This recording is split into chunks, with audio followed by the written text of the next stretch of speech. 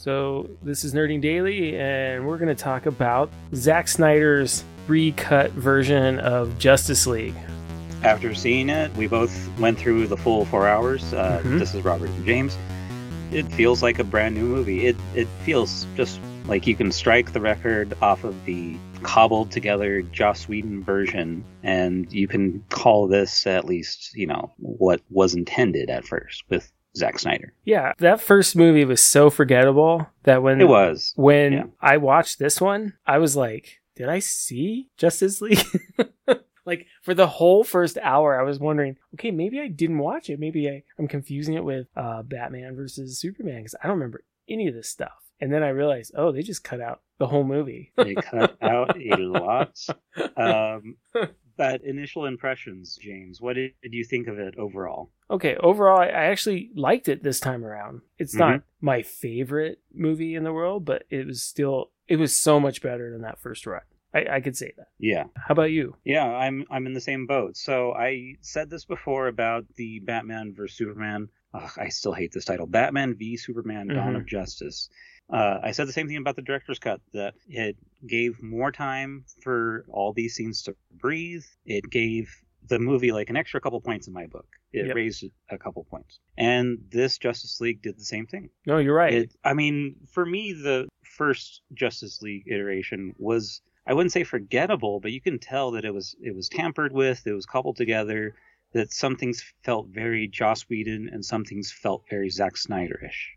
And those are two different directors with two different styles of doing everything, basically. It did not fit. I completely agree. Yeah. And, for better or worse, like, this isn't the best superhero comic book movie or anything. It's enjoyable, though. Yeah. Even though it is 4 hours. But the least I can say about it is I'm not a Zack Snyder fan, but at least this one has a complete vision. Right. Like, you can tell that somebody wanted to make this movie this way. It was cohesive, where the other one is disjuncted. Like, after seeing this one, we rewatched the old one just because I wanted to see what was there and what was missing. And to be honest with you, it's like they cut out all the important parts. These little tidbits that you kind of needed to piece the story together. It was like buying a puzzle at a garage sale, and then you finish it and like 8 pieces were missing. Yeah. Even better would even be worse. The 8 pieces that are missing. They put in 8 pieces from a different puzzle. Oh. And just try to make them fit. Yeah, exactly. Or you can't finish the puzzle because those are the most 8 important pieces that you need to finish. Or that, yeah. I mean, it's just, looking back on it, you can tell that Joss Whedon was still writing on how he directed the first 2 Avengers movies.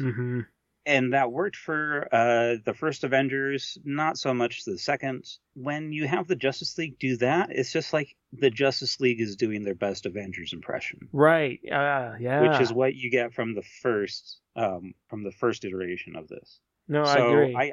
I did not miss a lot of those things, and especially the more sexist things. If it happens once in 5 movies that you direct, so be it. It's just a funny little thing. When it happens in all of your movies, like, people see like direct comparisons, and there's like what happened in Avengers and what happened in Justice League. Then it's like, okay, this guy is being sexist. The whole Bruce Banner falling on Natasha's boobs, they copied it. Did it with the Flash and Wonder Woman. There was more butt shots with Wonder Woman in the original one. Like, it's just weird little things like that. I'm jumping to the end, but of Joss Whedon crap one.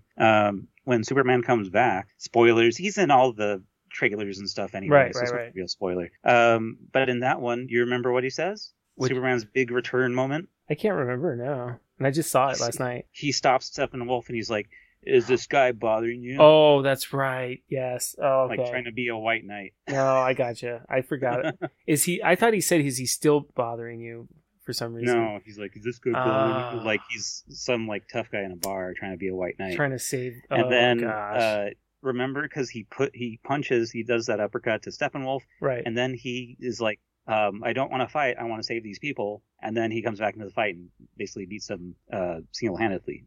Like, it was so awkward. It was very awkward. It didn't make any sense Flash and him running away. Like, we had no clue what was going on there. Yeah. Oh, and then they didn't really explain the whole time dilation phenomenon that happens when the Flash runs the speed of light at all. Like, in the first one, they didn't. They explained it in the second one. Brought it up. No, they didn't. Yeah, no, they explained it. They don't bring it up at all in the first one. Yeah, that's what I thought. It's like, what's going on right now? I don't know what's happening. Why is he running? What's going on? That would take too much time. That would be too interesting. So I guess we can dissect it by part, because it's 6 parts and an epilogue, I believe. Yeah. But I found it easier. I mean, I watched it all in one sitting anyway, but I found it easier, like, to kind of separate it into 4 parts, almost an hour each.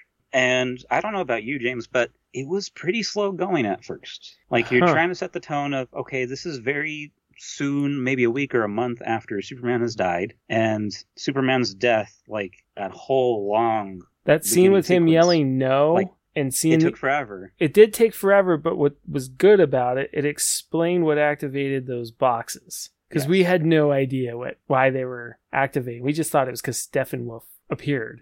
And you don't even know why he's appearing. All of a sudden he just shows up. And this almost like explains it.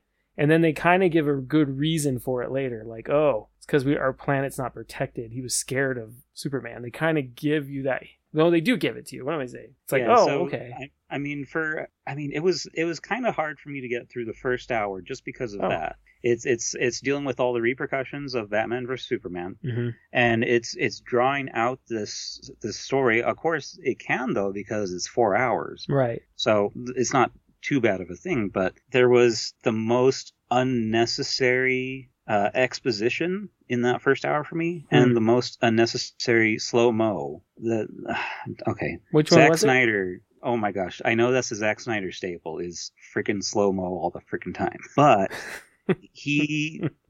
when he started doing the DC movies, he should have stopped. He should have really toned it down, just like J.J. Abrams got told to tone down the freaking lens flare. Light flare. Yeah, lens flare. Yeah. That was so ridiculous. They should have chosen very specific moments for that in this, and I think that the slow-mo was overdone, as well as, I mean, throughout the whole movie, as well as Wonder Woman's theme. Oh, her motif. Yeah, her motif is just, it's overkill. Yeah. Every time she's in the frame, they have that musical cue. Every time she turns around. Yeah. It was just too much. It's almost like she's their Thor, because they did that with Thor too, But not that much. But they don't do it every time. Yeah, but they're doing it every time with Wonder Woman, And it's a lot. So you can already tell, these are already Zack Snyder things that he's going to do. The Christ comparison with Superman dying and coming back. Well, that happens a lot in the comics too. And then the scene where he's floating above the earth and he's with his arms out. Mm-hmm. That he's really pushing the symbolic.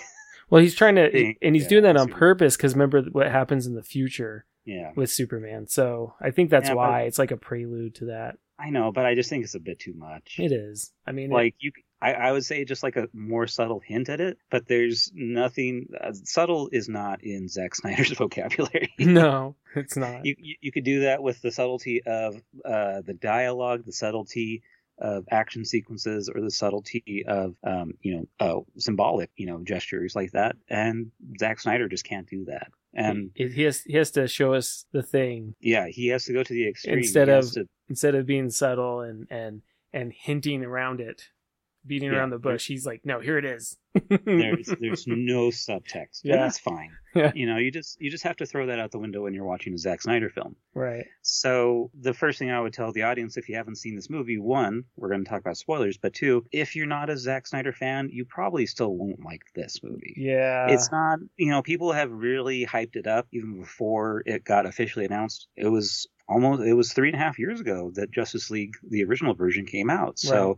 It's been 3.5 years of people clamoring like, oh, it's going to be amazing, it's going to be great, blah, blah, blah. Tone down your expectations, especially if you're not a Zack Snyder fan. It's definitely an improvement. And I went in with no expectations because my expectations were already low. Yeah. And then I was like, oh wow. And that first hour, it didn't bother me. I mean, there was some good scenes. It was I knew it was going to be long because I saw how long it was. So I was just kind of excited that there was that much more new footage, and I was curious to see what he was going to do with it. But I do think you're right. The slow motion scenes and then the 300 slow motion fast scenes were a little overdone. It almost kind of reminded me of like The Matrix when they kept using, everyone afterwards kept using that camera technology. It's like, yeah, let's not overuse this. But I feel like there was a few scenes where it was good, and then I was not impressed by it later. Is the whole point I was just making is, Zack Snyder is still Zack Snyder. He hasn't grown out of these things. There's no new tricks, and that's okay. But I don't know. It just felt like of the first hour, maybe the first half, the first 2 hours, the editing was kind of all over the place, and I can see what they were doing. Like he was trying to go in like a fully like chronological order. So it wasn't, I'm going to jump to this character and it's going to go into this action sequence. Right. It was, I'm going to go to this character because they're in this time and space, and then this character because they're in this time and space right after that. So you do have a lot of cutting back and forth between all the superheroes. Yeah, which in that first 2 hours. The good part is at least we got some actual backstories on some characters. We didn't have it because they just had them kind of in the shadows, wearing hoodies, stalking people, and we were like, "Who? Oh, is that who I think that is? Oh, okay." Yep, that's Cyborg we're talking about. Yep, which was great. What did you think about Cyborg's? I mean, this is basically a Cyborg origin film. I loved it. I mean, it's sad. It's a sad story, but it was good to see how he came about, and I think it's a good way to explain the technology. And I love the look of Cyborg, and I like the actor who plays him. I think he's a great pick. He fits that role perfectly. And I feel like the chemistry between him, what's his name? Ray Fisher, I think is the actor's name. I think he fits in great with the other characters. They're a good team. You've got your Boy Scout, Superman, and then you've got your like the softer side of Sears, Batman. All of a sudden, what's going on with that? But all of a sudden he cares. And you got Wonder Woman, who's goody. And you got Aquaman, who's the bad boy, and then you've got the comic relief, who's the Flash, so, and then he's the smart one. He's like the logical one. He's like the Spock of the group. I like that. Oh, there you go. Yeah. I didn't think about it that way. With the Spock, that's interesting. Yeah, because he communicates and thinks more logical, and he does all these calculations. It's great to have that balance, in my opinion. Yeah. So. Yeah. I mean, that's true. I mean, it was done very well. It was his story, backstory and ongoing story. That was very well executed for me. And they didn't lay it all out at once, so you got tired of it. Mm-hmm. He got flashbacks. He got good character moments going on into the current story that they were in. Mm-hmm. It was completely changed from the original version of Justice League. Right. And it's good because, we didn't know anything about him. He was kind of like, he was more human in that edit. Right. In this one, he's hasn't gotten back to civilization yet, like mentally. And you see him kind of working his way back. Right. And figuring out who he is. It's the whole, methodical journey for him. It's sad because Ray Fisher is not going to work with Warner Brothers ever again. Oh, he's not? Yeah, no, there's this whole thing about him calling out Joss Whedon, the president of Warner Brothers, and all this stuff. So there's no way they're going to hire him again. So this was a good send-off, at least. Oh, man. For his one actual movie in the DC. But, we basically, got a 2-for-1. We got a Justice League movie and we got a Cyborg movie out of this. Great. But I mean, everything was fleshed out as the relationship with him and his dad, and even him and his mom. The flashback for that was heartbreaking. And he even has the an option later on. It reminded me of kind of like the monkey's paw thing, or the monkey's paw idea in Wonder Woman 84, which was done horribly. If you join us, you can have everything you ever wished for, right? Everything you ever wanted in life, and he has to overcome that and see I'm okay with who I am. Like, that was great. That was legitimately good stuff. Yeah, I agree. I really enjoyed his story. Wow. Now, the Flash, I would say in both versions, he is the comic relief, but in this version, he actually has a character. He's not just a two-dimensional, quip machine. Right. So yeah, they gave him a little bit more of a story. They didn't really they kind of briefly do the origin anyway with his dad in jail. They give you that quick lowdown so you kind of know, and then him applying for that job, that scene with the truck. You see a moment where he meets a girl, and they have a moment. Yeah, and he steals a hot dog, which I thought was funny. That was so weird. See, that's the major scene I have an issue with the slow-mo. It was so long. That took so long, and he was just like... He's staring at the hot dog? 15 seconds, he was just staring at the hot dog wiener. I know, I'm like, just take it, man. Just save this girl already. Yeah, exactly. This is just too much time. It felt like a very watered-down, boring Quicksilver moment, because Quicksilver, at least he's moving the whole time, arranging things so that it ends up a certain way. And I think they were poking fun at that, maybe, with him taking his time with the hot dog and putting it in his pocket. Maybe. But it would have been funnier to me if he was arranging things to be comical and then save the girl at the same time. And I know that he burns a lot of calories. So if he ate a hot dog while, everything was happening, and maybe if he was just eating the hot dog while everything's happening at the last moment, saved her, that would have been hilarious to me. Even putting the fixings on, and he's just standing there shifting back and forth as all this is happening, that would have been cool. But no, it's just this hot dog, and he's just staring at. It's like he's just this staring is all at we it, have, and then he's staring at the woman for way too long. Yeah. Oh, yeah. That was the toughest. At least write your number down and catch up, and then maybe give her the hot dog. I don't know. There you go. I don't know. something, but it does have more of him in there. Does, yeah. Bottom line. More of the actual Flash instead of just, hey, I made a joke, I'm here. Yeah. What are you doing in my house? Yeah. No quip. Less quips from Flash. Yeah. No quips from Batman. Yeah, in this one. Which I'm so glad. I'm so glad. The Flash scene where Bruce Wayne meets the Flash, that's almost still completely the same. Yeah. Almost, yeah. As the Joss Whedon version. But it's one scene that it's surrounded by all this other context, which makes it feel different. At least to me it did. In the old version, it was just, something happens, funny dialogue, this scene, funny dialogue, next scene, something happens, funny dialogue. Mm-hmm. It was just one scene after another of joke. Which, people, that are critical of the MCU say the same thing happens there. Mm-hmm. But it's more true to the character. It's more true, to the world. They don't take anything too seriously. Mm-hmm. Obviously, especially with Zack Snyder's movies in the DCEU, he takes things very seriously. Yeah. So if this is him toned down, at least in the sense of, at least sometimes it's a little lighthearted, then it's okay. I'm fine with that. But when it's, Batman making a quip after Superman, flings him onto the ground. Yeah, that just doesn't feel like the right time. Much sense.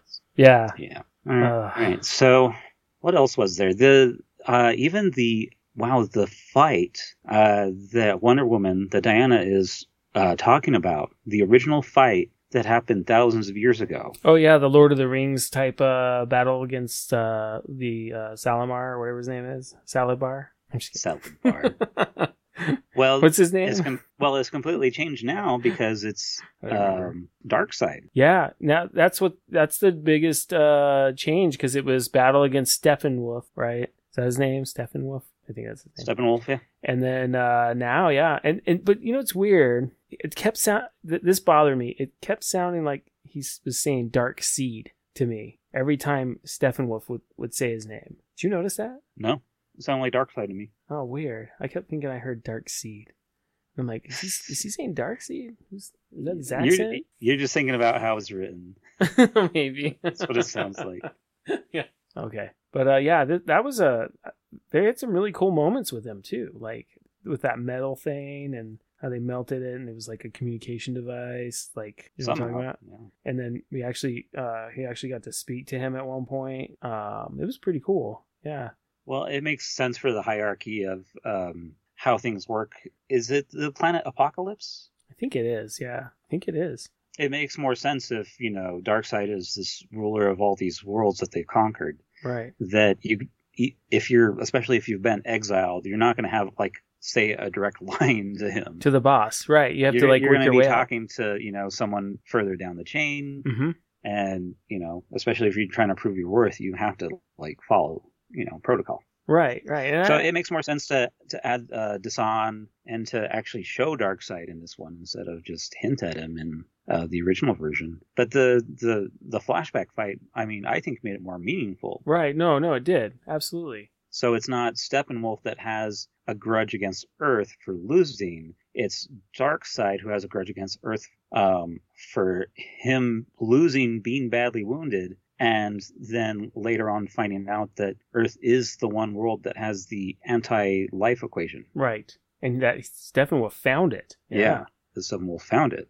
And he looked a lot better in this movie. He looked like Liam Neeson in the last one. Did you ever think that?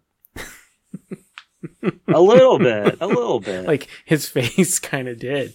Yeah. And he kind of the actor sounds like him anyway. I think Kieran Hines. Is it Kieran? Yeah, I feel like his CGI, like, and I know it's the CGI of the, I don't know what they call the dark side minions. Do you know what they're called? But in the let me look it up really quick. But in the first one, when I first watched this movie and Batman was, remember when Batman's on the roof and he's capturing that criminal and one of Darkseid's minions shows up and then they kill him and then there's those 3 squares. Well, before they kill him, I was confused. When I first saw the movie, I thought it was Firefly, one of Batman's, nemesis, reoccurring like criminals. And I thought, oh, that's cool that they threw that in there. And then I was completely confused when it exploded and it shows, for whatever reason, it burns 3 boxes on the wall, which was really stupid. Like, why would they do that? Why would they explode and leave evidence of what they're looking for? That makes no sense to me. That didn't make any sense, that whole thing. And they're like, oh, this is happening all over the world. And you're like, what? Why? Yeah. Oh, it was they're parademons. That's the word. Parademons. Thank you. I should have known that. Yeah. So going back to the beginning of Joss Whedon's Justice League, you don't have any of this buildup. It's just Batman's on a roof, and he's trying to capture a parademon. He does it because he gets this criminal scared, and parademons they feast on fear. That's right. Yeah. And then what you're saying is, like, there was the 3 circles on the parademon's back. It burns and then explodes, and then it shows a picture of the 3 mother boxes. Right. Which, why would it do that? Why would you build that into it? It makes no sense. No. For one, for it to explode. 2, for it to have that thing about the mother boxes on its armor. No, that makes no sense. They really, and it's possible that they have that much of an interest in it. But I mean, that's a long shot that they're like, oh, we always wanted these artifacts, so let's put it on our armor. Let's make sure that it burns into things when they explode, so it can leave clues all over town for Batman to find. It makes no sense. Yeah, that was odd. Makes no sense. Going back to Steppenwolf though, so I did like his new design better. Mm-hmm. His character was better in this one. Mm-hmm.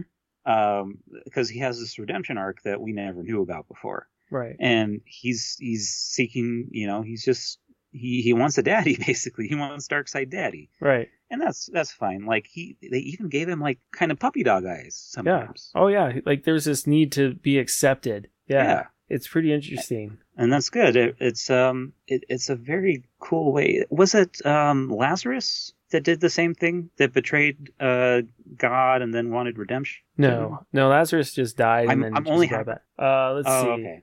I'm trying to remember from Dogma. Oh, from Dogma? Oh. I know. Another Ben Affleck movie. The one that Matt, what was his name? Matt Damon played? Is that the character you're thinking of? Well, it was Angel of Death. No.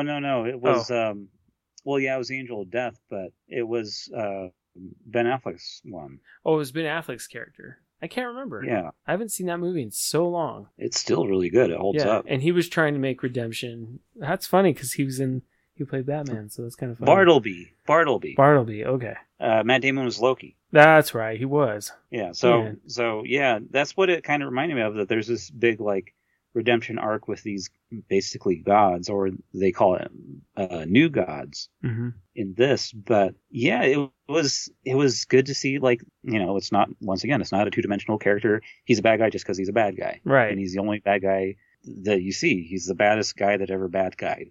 Like, it was just so silly in the original one. Yeah, it was. And I still am not a huge fan of his design. It was better. Yeah. But I mean, going back to Cyborg too, I was never a fan of Cyborg's design in this. It serves its purpose, but it seems like they kind of did the same thing for Steppenwolf in this one, where he kind of looks just like a more refined Transformer. He kind of did, yeah.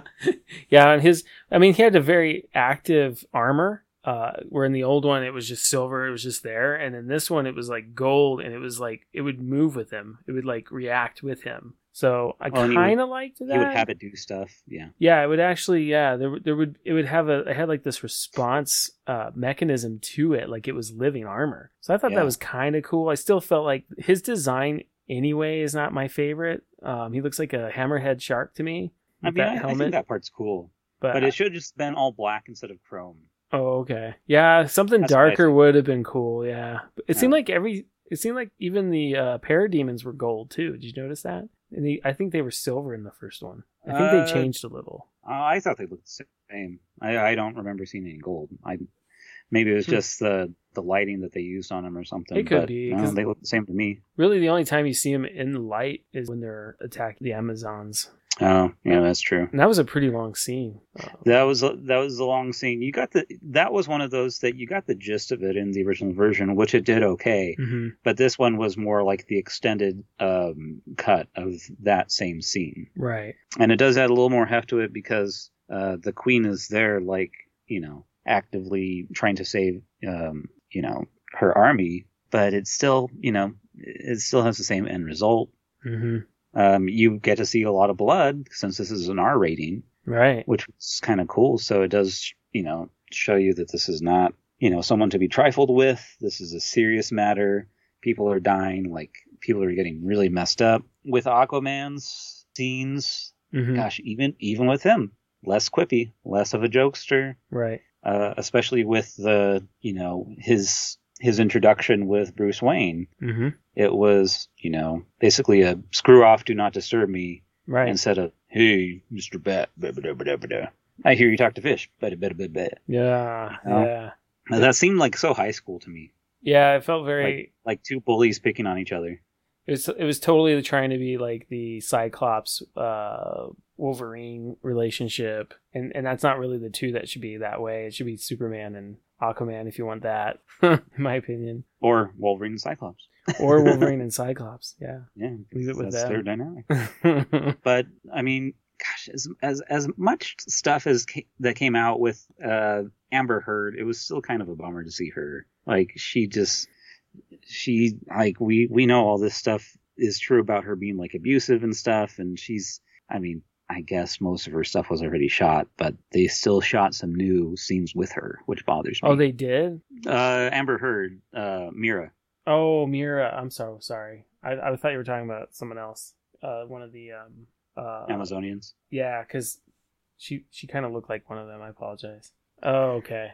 Yeah, no, she she has an accent now, which she didn't have in Aquaman or the first cut of this, which is kind of weird. It's almost Scottish, almost, it sounded like to me. But yeah, she shot a few more scenes, so it's kind of one of these things like Ray Fisher, you know, he talks smack about Warner Brothers, he's gone. Right. Amber Heard has an ongoing investigation about, you know, abuse and all this other stuff, which I usually don't like to get involved in reading this stuff, but sometimes it's just everywhere and you can't, you know, avoid it. Really hide from it. Yeah, you can't avoid it. So it kind of bums me out that she's being given another chance, and Ray Fisher will probably never do it. It's all how you approach it, and I guess it's all about who you have connections with. But still, there's some people that You could have just cut her out of the whole film. She didn't really do much. Right. She didn't. She doesn't have she's not in it that much. Actually, yeah. Even if they gave her more, I forgot about her. I thought she was one of the Amazonian models. Yeah, see, exactly. How awful is that? Yeah. Oh well. But they added Willem Dafoe. Yeah, which I thought he had more gravitas. Well, and I was surprised when he showed up. I was like, oh, that's cool. Yeah, because you got him and Jameson, who plays what's his name, J.K. Simmons, right? That plays J.K. Simmons plays Gordon. Gordon, yeah, which I thought so cool because they were both in Spider-Man together, and I'm like, wow, that's kind of cool. They're both in this movie now. That's so cool. He's funny too as Commissioner Gordon. He does well, but for me, he will always be James Jameson. He was born to play that role. well, I'm glad that he plays this differently, though. He doesn't. Well, yeah, they don't try to have him photocopy that. Well, and he's the complete opposite. I mean, because he's on the side of Batman, not trying to capture him. So that was cool. Well, he's just more he's not as outspoken as J. Jonah. Right, that's true. J. Jonah's such a loud blowhard, and Gordon's never been that really. Which we even got a little bit more of him, which is good. It shows purpose to actually hiring these big celebrities, these big actors, to do these small parts. So It was good to have him and Willem Dafoe show up. Willem Dafoe's scene with Aquaman, it was, that served its purpose. You don't really need Mera. Nope. It's more set up for, with J.K. Simmons, it's more set up for what's going on in Batman's side. Mm-hmm. But yeah, I mean, everything just, the story being told in full for all these characters, really did pretty much everybody a benefit. Right. I think. No, I agree. I really do. Even for smaller characters like them. So it was interesting to see that. It was good to see that. And especially, it's 4 hours. Of course, you're going to find time with 4 hours to, show these smaller characters. So. And I was really happy to see, and I was surprised that they actually added Martian Manhunter.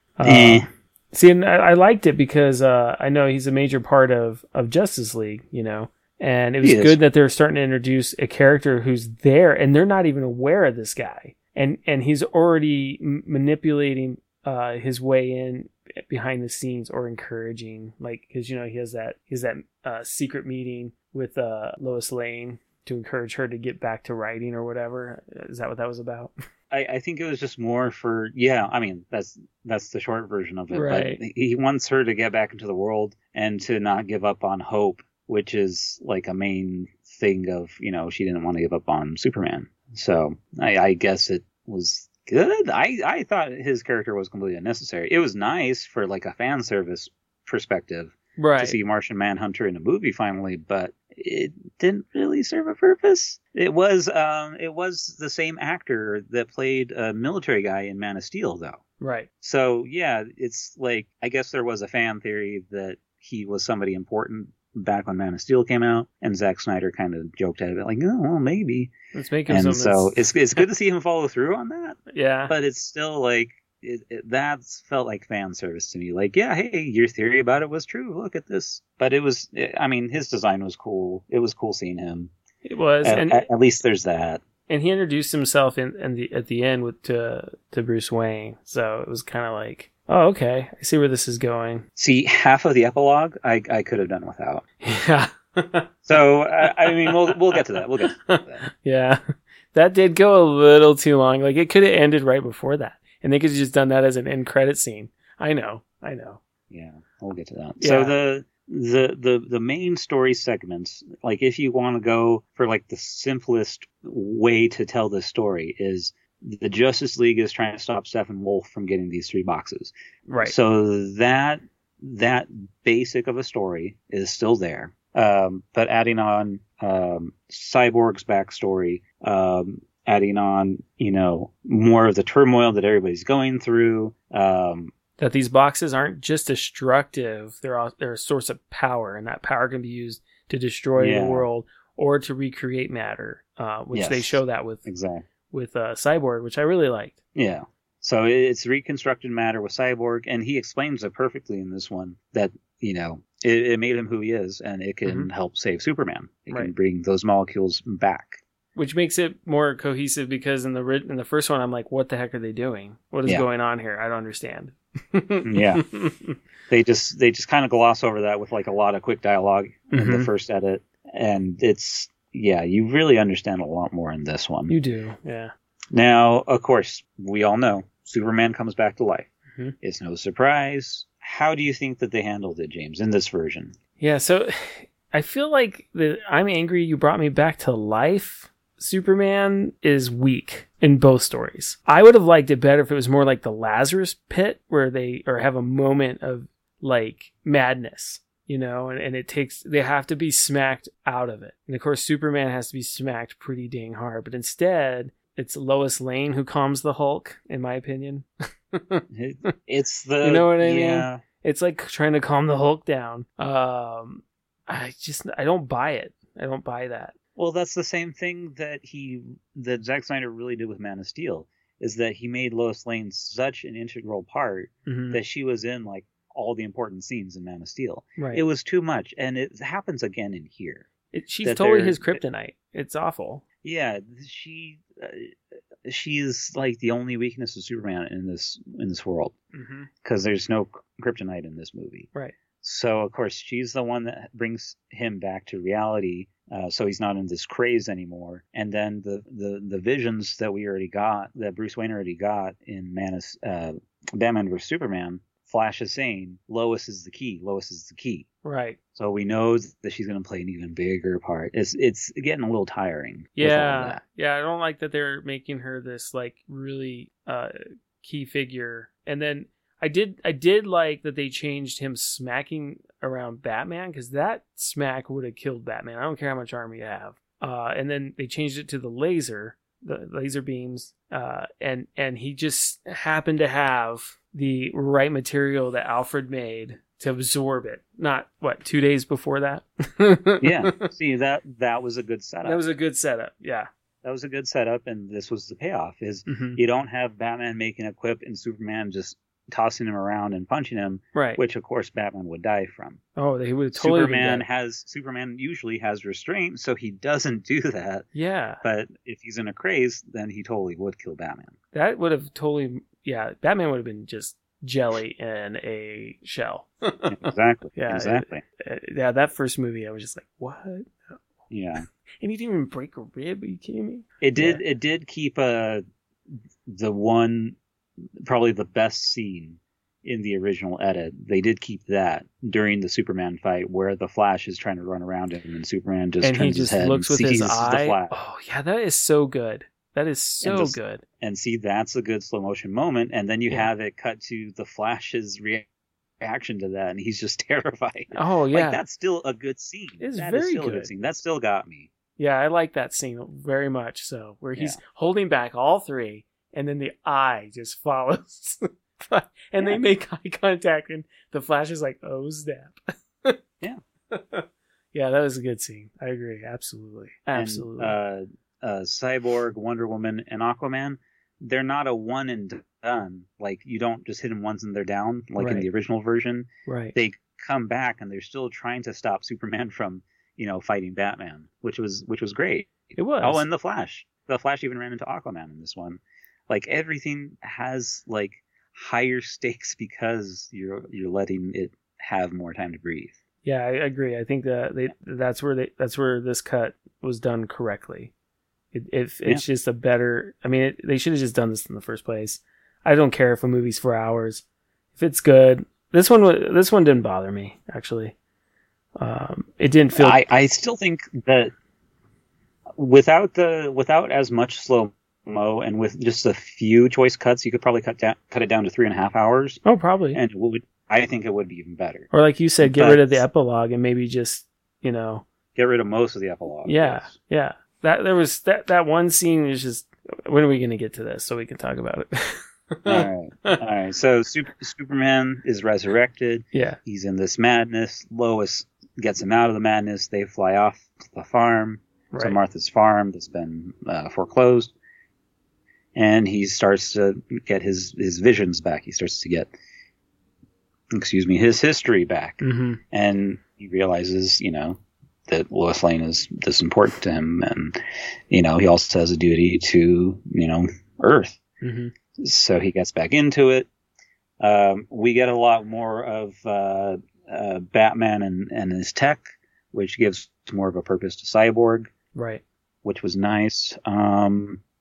Instead of just Cyborg showing up and being like, "Nice to meet you. I'm taking over this bat robot thing." Yeah.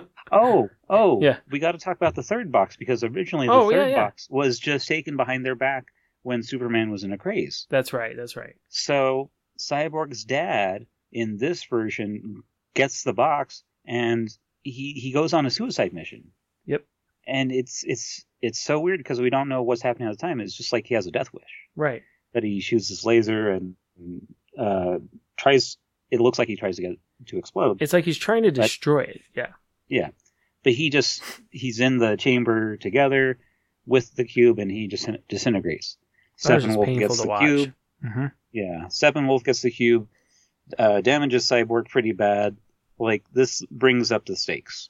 But yeah, he did it because he basically put a heat signature on it, so you can find out where those mother boxes are going. It's so smart. Yep. Yeah. The way to track it. And yeah. All right. So going into the final action scene, they're going to the same town that it was before in the first edit.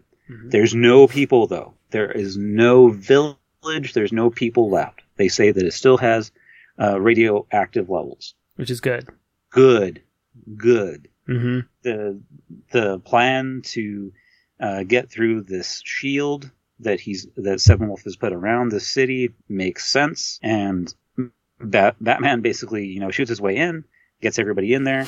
He goes through and destroys a lot of his stuff. His Batwing or whatever, the carrier, is falling apart. His Batmobile is falling apart. Then the cavalry comes in. Then they already talked about this plan of the Flash is going to go the speed of light, which they brought up when they were resurrecting Superman. And they already kind of explained it and how it works, so you know what's going on. Yeah. Yeah. And he's breaking a rule. Which they didn't bring up at all in the original. And it's a personal rule he's breaking. Yeah. Which is great. Yeah. Mm-hmm. It's good. You don't have scene of Aquaman pre-fight talking about how beautiful and amazing Wonder Woman is. Yeah, I forgot about that. Which was really weird. It was weird. It was weird fit. Back in the day. Yeah, it didn't fit. Yeah. True. But no, you have actually everybody bringing their A game. And Wonder Woman's in it more. In a serious fight. Mm-hmm. Yeah. And chanting with Wonder Woman's in it more. Right. And the stakes are high because you've got the Flash. He's trying to run and hold it, and Cyborg's struggling to pull it apart or to get to it. I don't even remember. And Steppenwolf comes and kind of interrupts that, and then Flash gets shot or something in the ribs, and he's got to wait for it to heal, and he's embarrassed. He's ashamed because he feels like he's failed. And he's like, come on, hurry up and heal. And it looks bad. It looks really bad. Yeah, it was Cyborg has to tap into the cubes first so they can be torn apart. That's right. Instead of the first one, it was just Superman and Cyborg pulling them apart and it's over. You're the end. Yeah. Yeah, but these cubes, once they combine, they become the singularity, and that will change how all of the whole face of the earth will look. It'll look like Apocalypse, basically. So, yeah, you have to interface with them first. To do that, you have to have as much power as possible that the Flash can do. Right.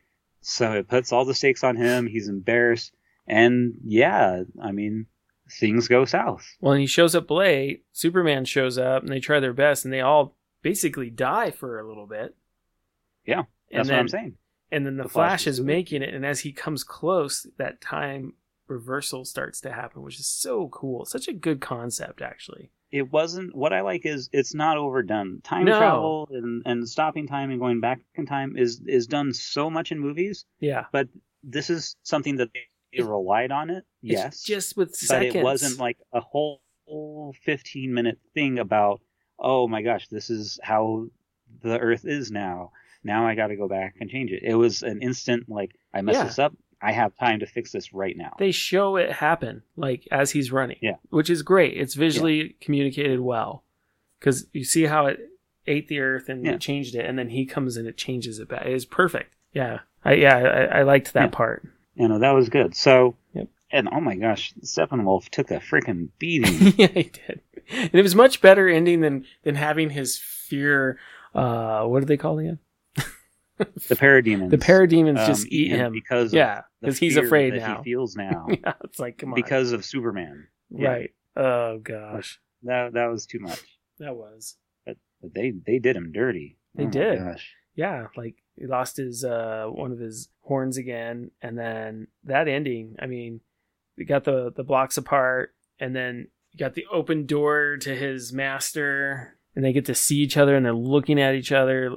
Superman sees Darkseid, and they're all looking. And then Wonder Woman, she just cuts his head off and kicks it in. Or did they kick the whole body in with the head off? I can't remember. Aquaman threw it, and Wonder Woman cut off the head. So it was still flying. Cut off the head. That was perfect. Perfect. Yeah. Perfect assault. It's like burning a dog of poo and ringing Darkseid's doorbell and running away. That's what it was like. Oh, a bag of dog poo? Yeah, a bag of poo, yeah. Oh, okay. What movie is that? Adam Sandler does that? I can't remember. I mean, I don't know, all of them. It's Billy Madison. Yeah, I think it's Billy. Yeah, all of them. but see, that's one of those things that's one of those scenes that's a good setup for if they ever did a Justice League 2. Yeah.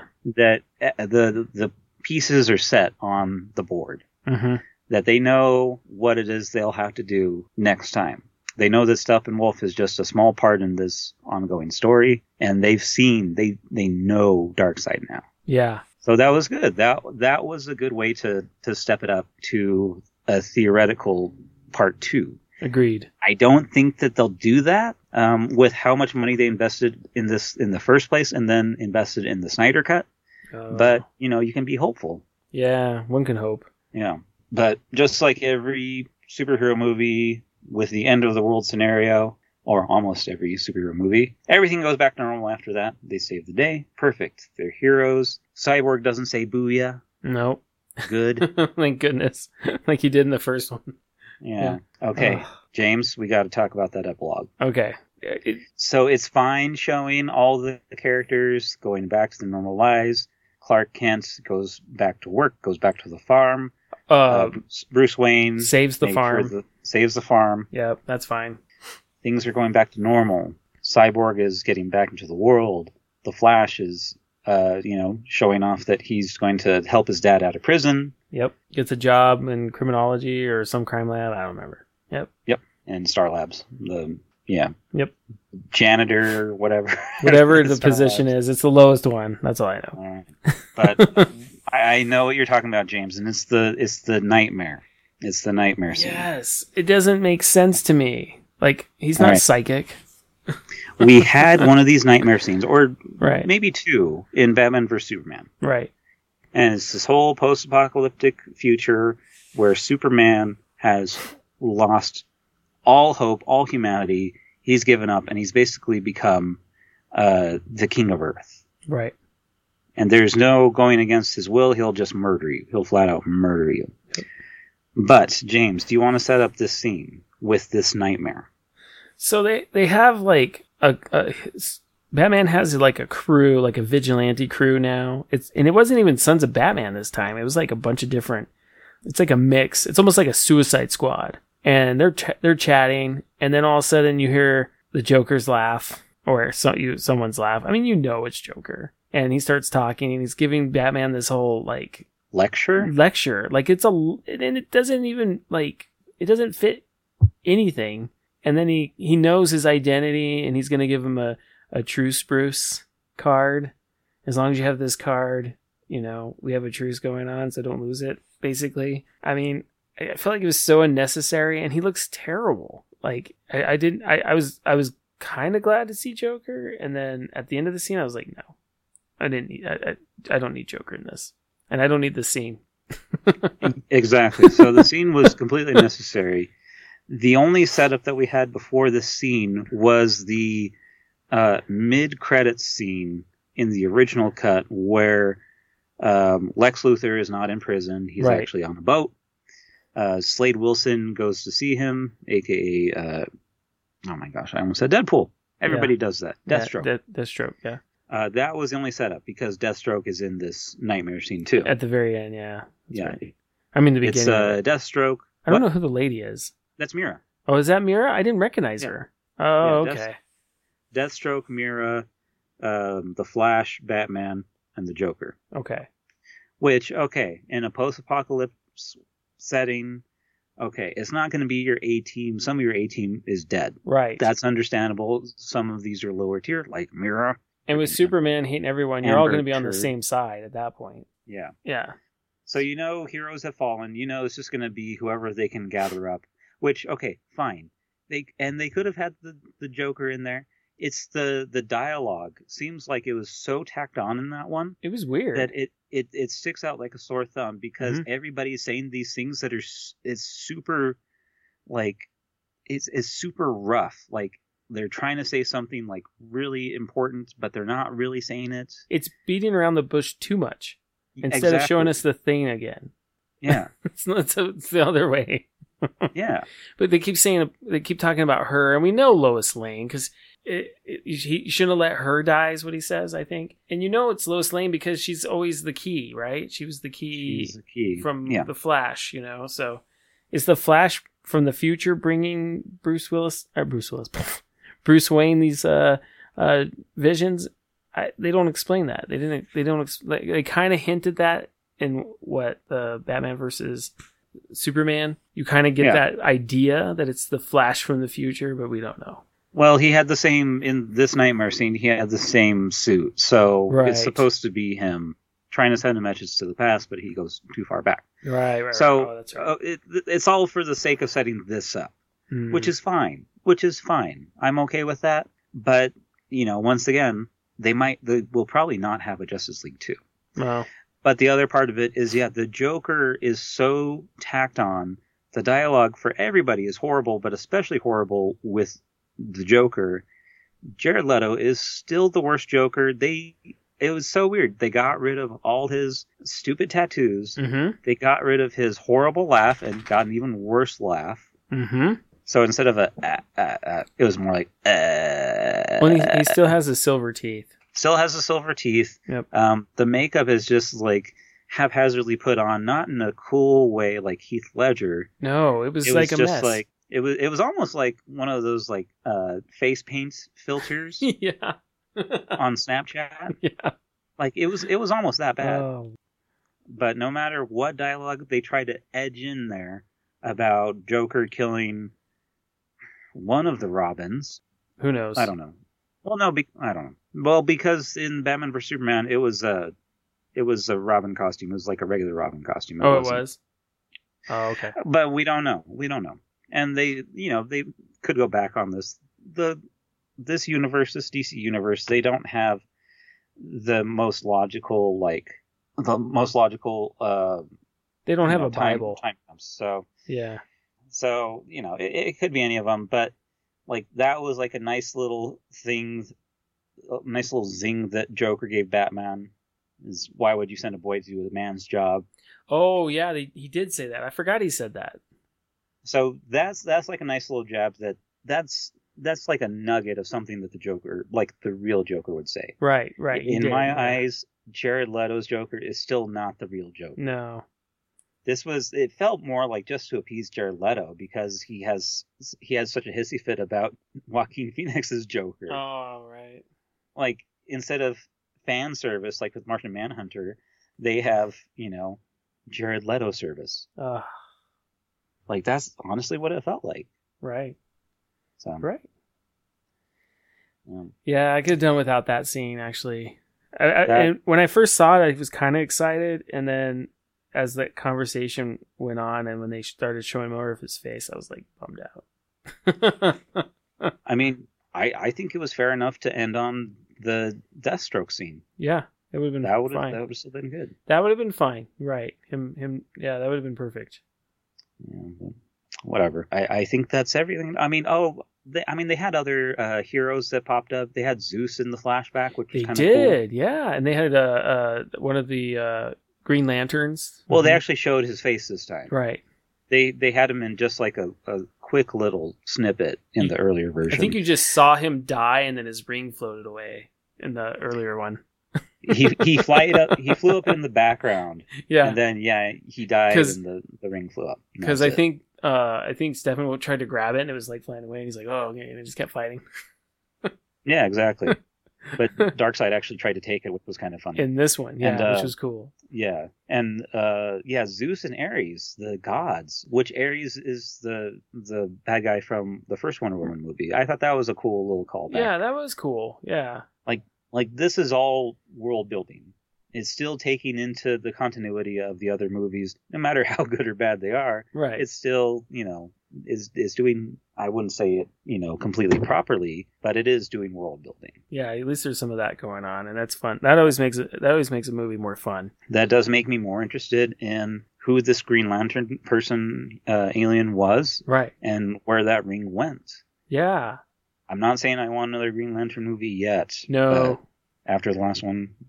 But, it's still, it's still being more true to the comics that this is how Green Lanterns actually are. They actually would be in that fight. It has the lore of the comics at least in it.